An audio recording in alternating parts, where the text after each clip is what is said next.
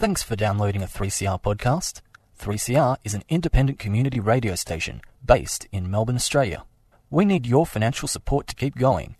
Go to www.3cr.org.au for more information and to donate online. Now stay tuned for your 3CR podcast.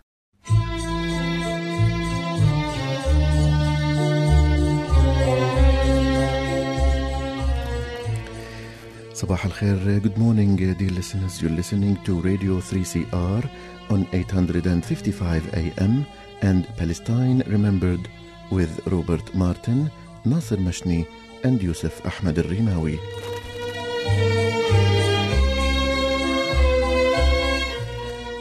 Palestine Remembered is Australia's only English-language radio program that is totally dedicated to Palestine. We'd like to welcome those listening on 855 and those that will join us on podcast at 3cr.org.au.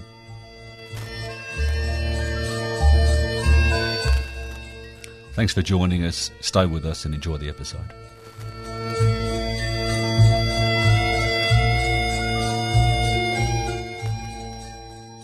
Good morning, Robert and Nasser. Morning, boys. Good morning, listeners. It's good to see the team is back. The full complement. It's actually been a while. It has. Yeah. So we are going to speak about 3 or 4 topics this week. We will speak about the home demolitions in Al-Walaja in West Bank, Al-Walaja village. Also, we have an outstanding announcement that Nasser is going to tell us more about the Ari Ward. I'm not going to even mention the name yet. And the despicable actions of America withdrawing money from the Palestinian aid. It's basically America's war on refugees. Mm-hmm. And we will end with another pleasant surprise.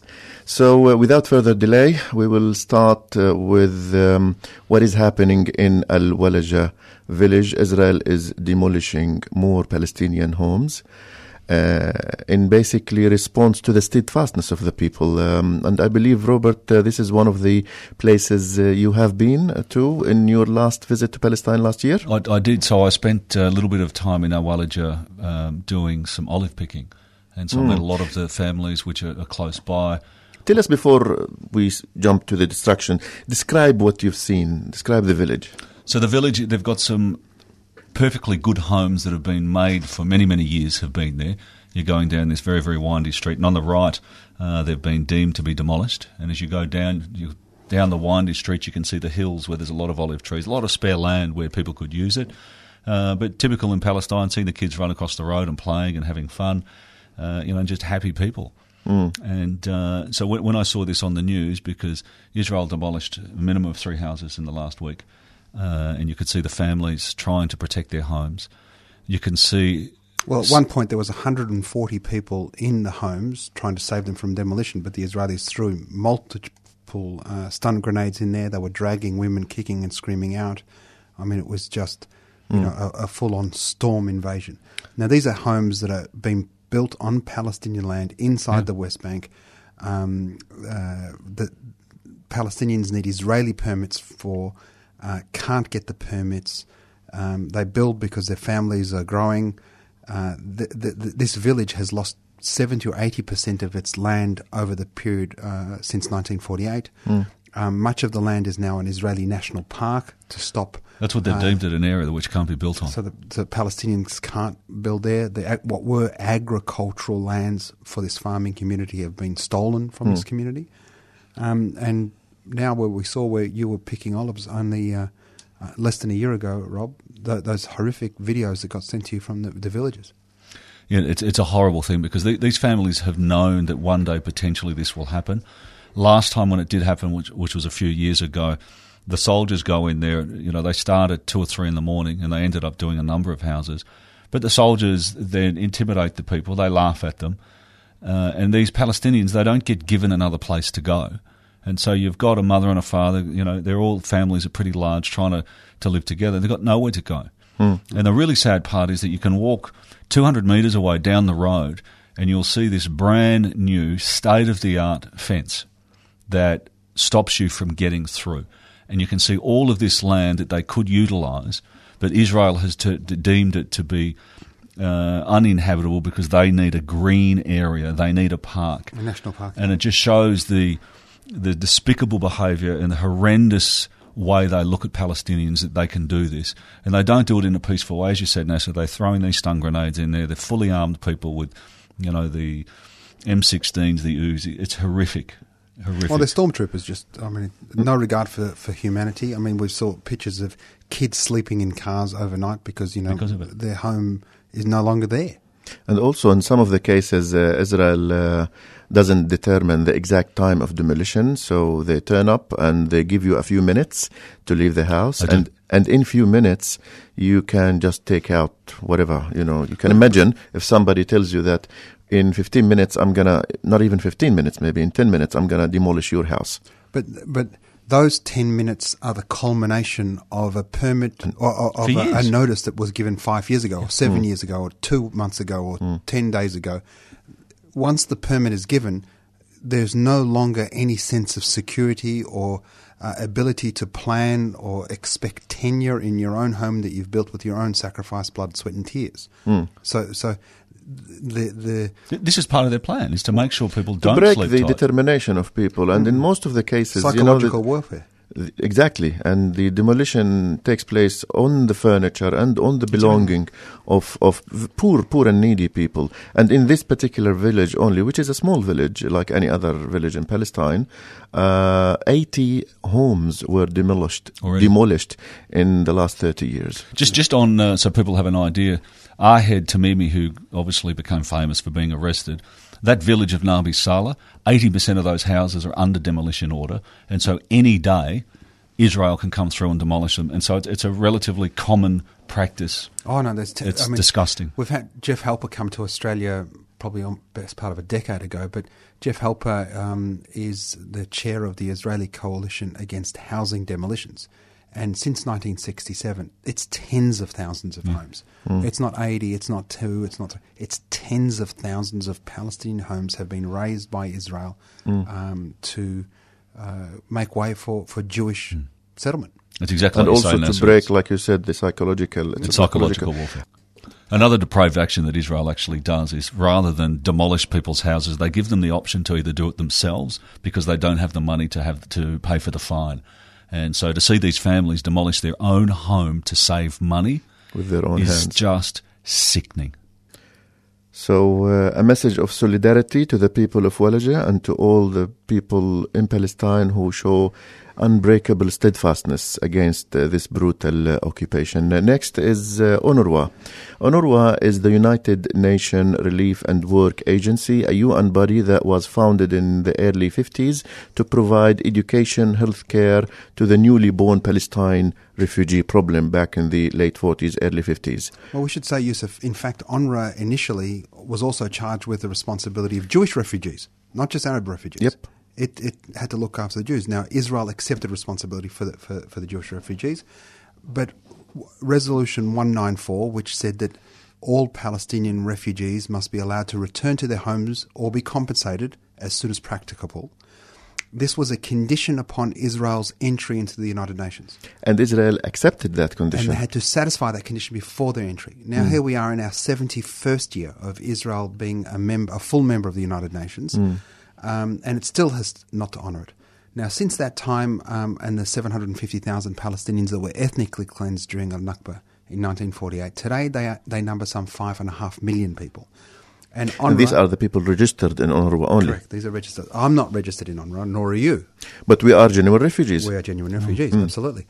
Now, the reality is what Israel has been driving to do, because they're worried about demography. Because, if you celebrate God on a different day to Saturday, you're a threat, an existential threat to the Jewish state.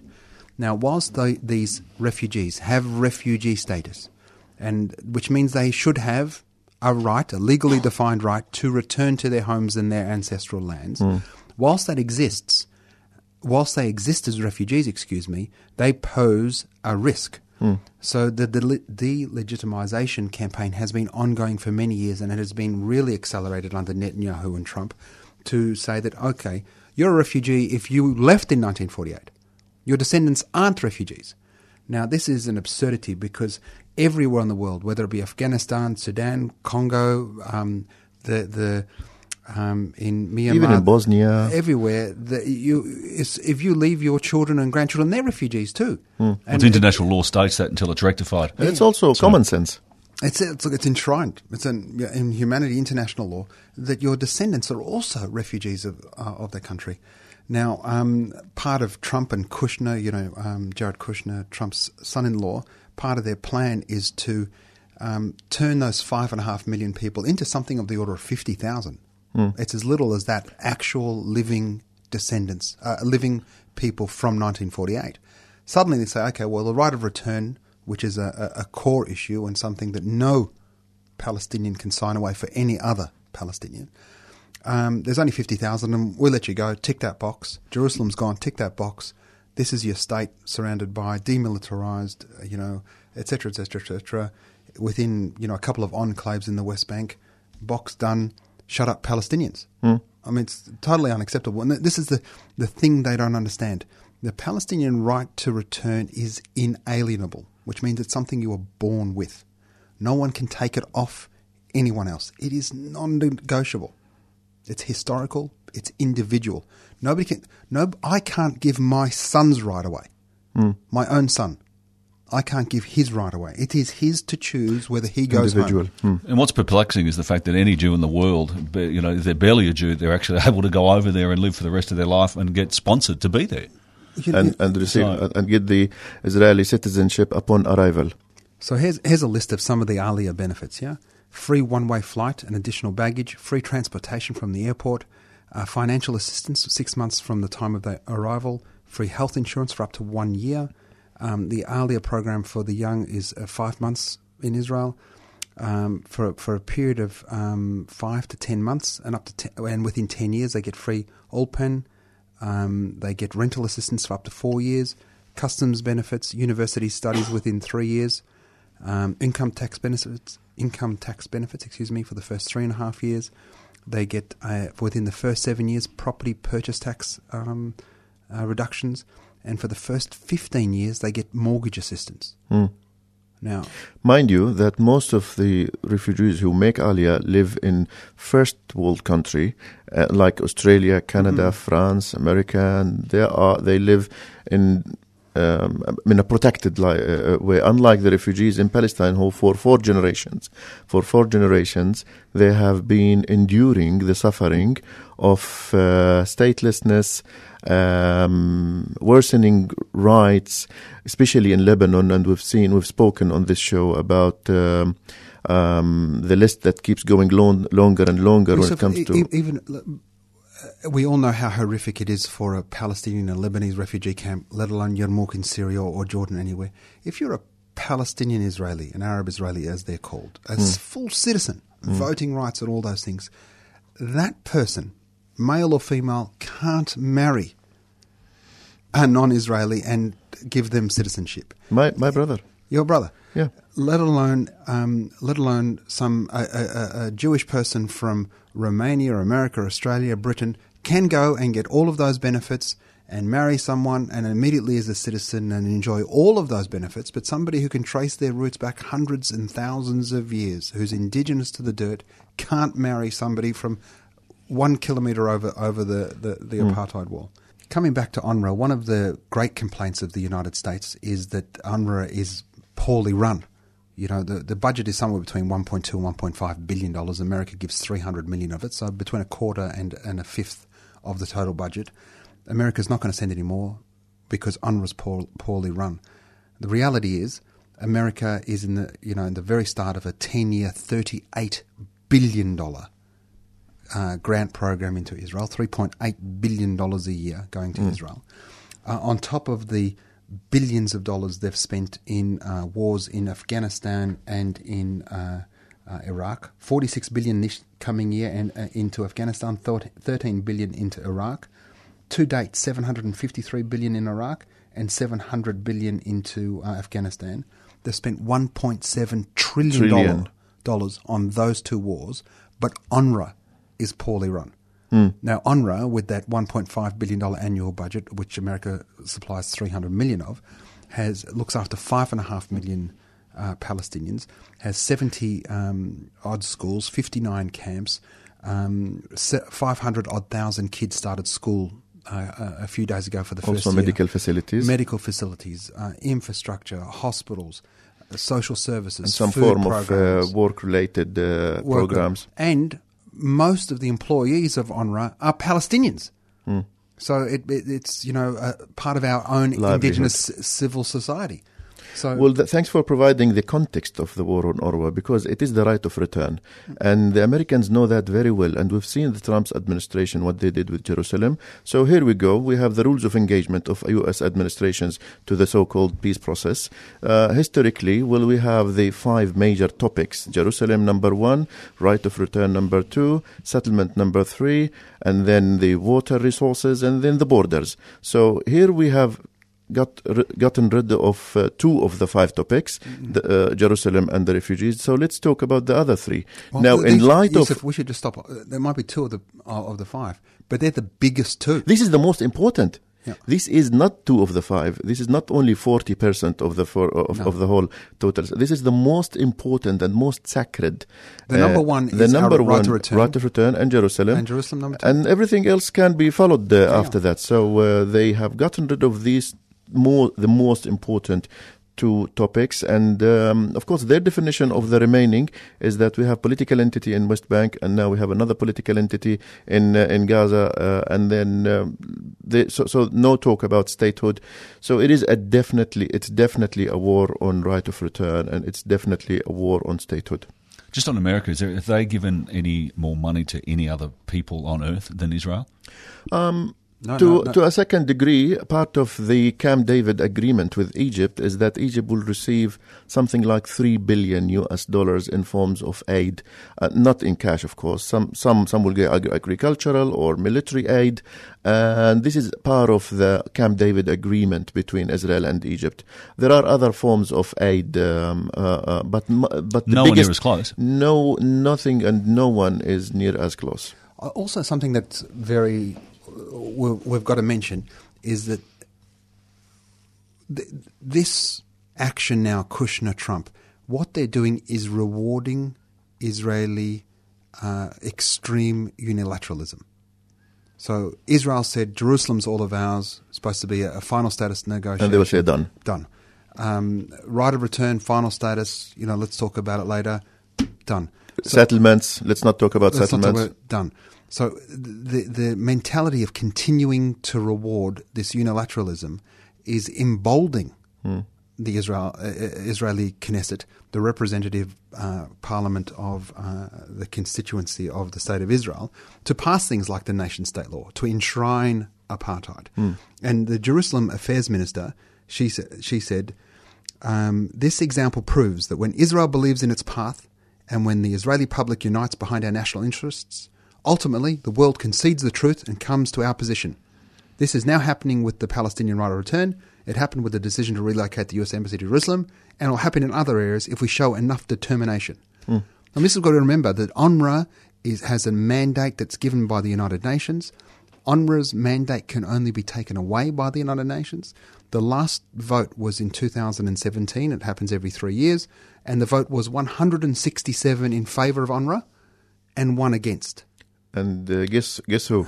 And last thing on UNRWA, I was in the talk given by the top UNRWA guy in Australia in 2015, Mr. Pierre Cramble, and he started his speech by asking the audience to remember the major events that happened since 51, because UNRWA started with the birth of the Palestinian refugee problem. And since then, he asked people to just think of major events.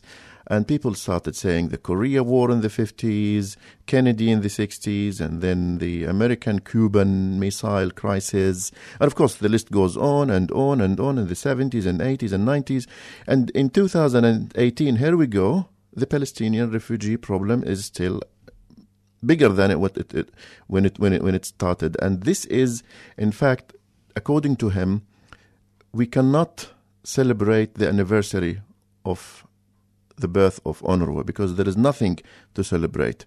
The mandate of UNRWA will end when the refugee problem ends, and that is by return and compensation, not by continuing. So the Americans don't only to keep or to continue and sustain the refugee problem, they want to double the suffering of refugees by cutting the fund of the only source of livelihood and support. So you're listening to Palestine Remembered on 855 AM. And Nasser, you have an announcement for us. Yeah, no, very, very exciting announcements. I'm very proud to announce that we have announced the winner of the Jerusalem Al-Quds Peace Prize. So our first one, which will be delivered on the 29th of November 2018. And this will be on the day of the International Day of Solidarity with the Palestinian people. And our inaugural winner is Professor Emeritus Stuart Rees, Australian Medal. Fantastic. So Congratulations. And he's a great friend of the show and been on We were before. lucky to have hosted him. Absolutely. And I'll read from the press statement that was sent out today. But can I ask you, before you read the statement, to tell us more about the prize? So the Jerusalem Peace Prize, its job is to recognise the inspirational and extraordinary contributions and devoted efforts of Australian humanitarians seeking to aid Palestinians in their call for justice. And by sharing their stories, by helping Palestinians, whether it be in the arts or in refugee rights or in the main sense, even from my point of view, in advocacy, in legitimising the Palestinian struggle for justice. He has all of that covered. He's done all of those things. He's an extraordinary human being and a great honour. So I'll just read from our press statement today. So Professor Emeritus Stuart Rees, Australian Medal, will receive the inaugural 2018 Jerusalem Al-Quds Peace Prize in recognition of his persistent and courageous advocacy for the human rights of all Palestinians living in Gaza, the West Bank, Israel, the refugee camps and the Palestinian diaspora in general. The prize will be awarded by former Foreign Minister and New South Wales State Premier, the Honourable Bob Carr, at a dinner at Queen's Hall at Victorian State Parliament on the United Nations Day of Solidarity with the Palestinian people, Thursday the 29th of November 2018. It'll be an occasion to hear Professor Rees deliver the Al-Quds Peace Prize lecture also. So if people go to JerusalemPeacePrize.com, they'll be able to buy tickets for that night. There are early bird tickets available now, and they'll get more expensive as we get closer to the date. So JerusalemPeacePrize.com, go on there and buy yourself a ticket. Buy a table. It'd be great. Bring 9 of your friends or 10 people, and we'd love to see you there. Congratulations, Professor Stuart Rees. And I think this initiative, Nasser, is a great reminder that the Palestinians under occupation or under statelessness suffering are not alone on their struggle. There are wonderful people around the world who do so much great work for Palestine and for their rights. And these people need to be recognized because they've done that for decades, some of them, and they will continue to do that with no return. They will do that because they seriously and sincerely believe in the importance of standing up to the Palestinian rights, to the Palestinian just rights of self-determination and independence. So I really would like to thank those who thought of this initiative. It's great to acknowledge the efforts of people like this. So this is an APAN and Australians for Palestine initiative, and I want to say thank you, Nasser, because you are a member of both of. Thank you, Yusuf. I think as welcoming as those words are, we are humbled by people like Professor Stuart Rees. Absolutely. And when you consider, the privilege that a white male who a tenured university professor, what is available to him from the point of view of, access to restaurants, access to thought leaders, access to opportunities. It's very easy as a university professor, a tenured professor, a white guy called Stuart Rees, to really just take a nice, cushy road, a bit of reading, a bit of research, a couple of papers, and just, really live off the fat. Nice glasses of red, some good steaks, some international travel, a talk here, a talk there. Considering the alternative of supporting the Palestinians. Because the absolute opposite of that, the costs. The absolute opposite of that convertible ride down the coast is... Because supporting Palestinians is choosing to support comes Palestine. with a price. Yeah, it's not for free. It's a big cost. And I'm sure Professor Rees will talk about the challenges he had when he awarded the Sydney Peace Prize to Hanan Ashrawi. In 2000. Three. Yeah, and the challenges that he faced dealing with a very vicious Zionist attack upon the integrity of the Sydney Peace Foundation, upon the very institution that Stuart had built in Sydney University, and upon his own personal integrity. Now, he never, ever bowed to that pressure, never, before or after. And when considering what opportunities he could have had when he compares his life with his peers, compared to, the life that he's chosen to lead. You could go faster and further without support. Well, this is the measure of humanity, yeah, because many people will choose the easy life. And for this, we really think that initiatives like this are great, and to acknowledge the efforts of great people. Now, Yusuf, it's not often that we've got two pieces of exciting news, but today we do have a second piece. Tell us your news. Well, I am very excited, and the team we have in أنا من هناك, I am from there, the Arabic show on 3CR, are really delighted that this show will be aired in Palestine as of next Monday, and it will be 4 p.m. Jerusalem time.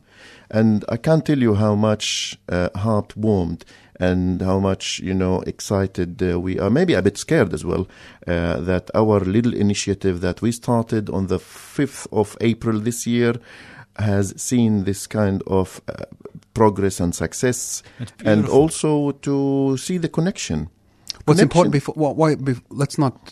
we need to tell our listeners just how big the connection is. So in 5 months, you're now on a radio station in Jerusalem, in Palestine, being beamed to Palestinians in Palestine.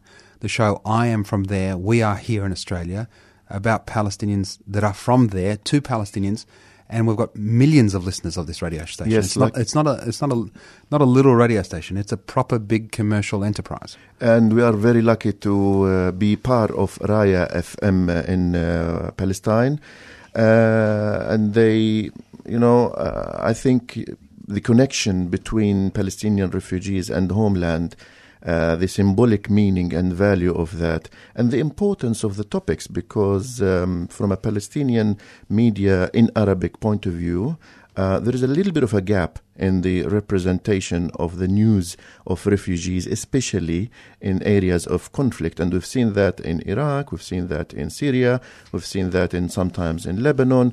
I don't want to say that there is absence of their news in Palestinian news outlets, but there is a little bit of underrepresentation in time of calamities, like we've spoken about Yarmouk two weeks ago.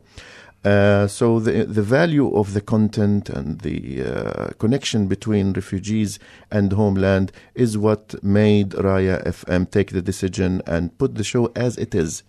So, I'm wrapped for you. I think it's fantastic news. So congratulations to you and your team, Yusuf. Thank you. I would like to mention the name of Tariq Aouda and Dareen Fahmy, my co-presenters in the program, who have done amazing work for in the lead up to that, and we will continue, inshallah. And when is it in Melbourne, the show, so people can tune in? 10 p.m. every Monday on 3CR, and it's going to be pretty much the same time, simultaneously broadcasted in Palestine. That's fantastic. In Jerusalem, in West Bank, in Gaza, in 48 areas across the historical Palestine.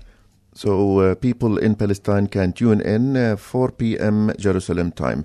Nasser, we're heading towards the end of the show, but we have one more announcement. Yes. Yeah. So the Australian Labor Party is having their triennial conference, and at their the national conference, what they do is decide the platform under which they're going into the next election with.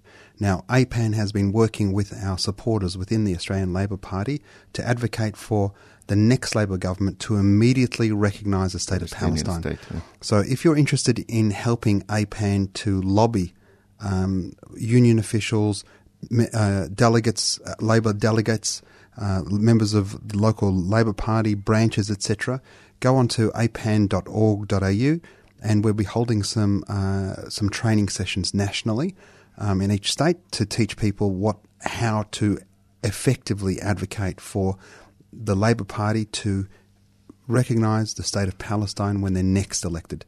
And based on current polls, Bill Shorten will be our Prime Minister in April or May next year.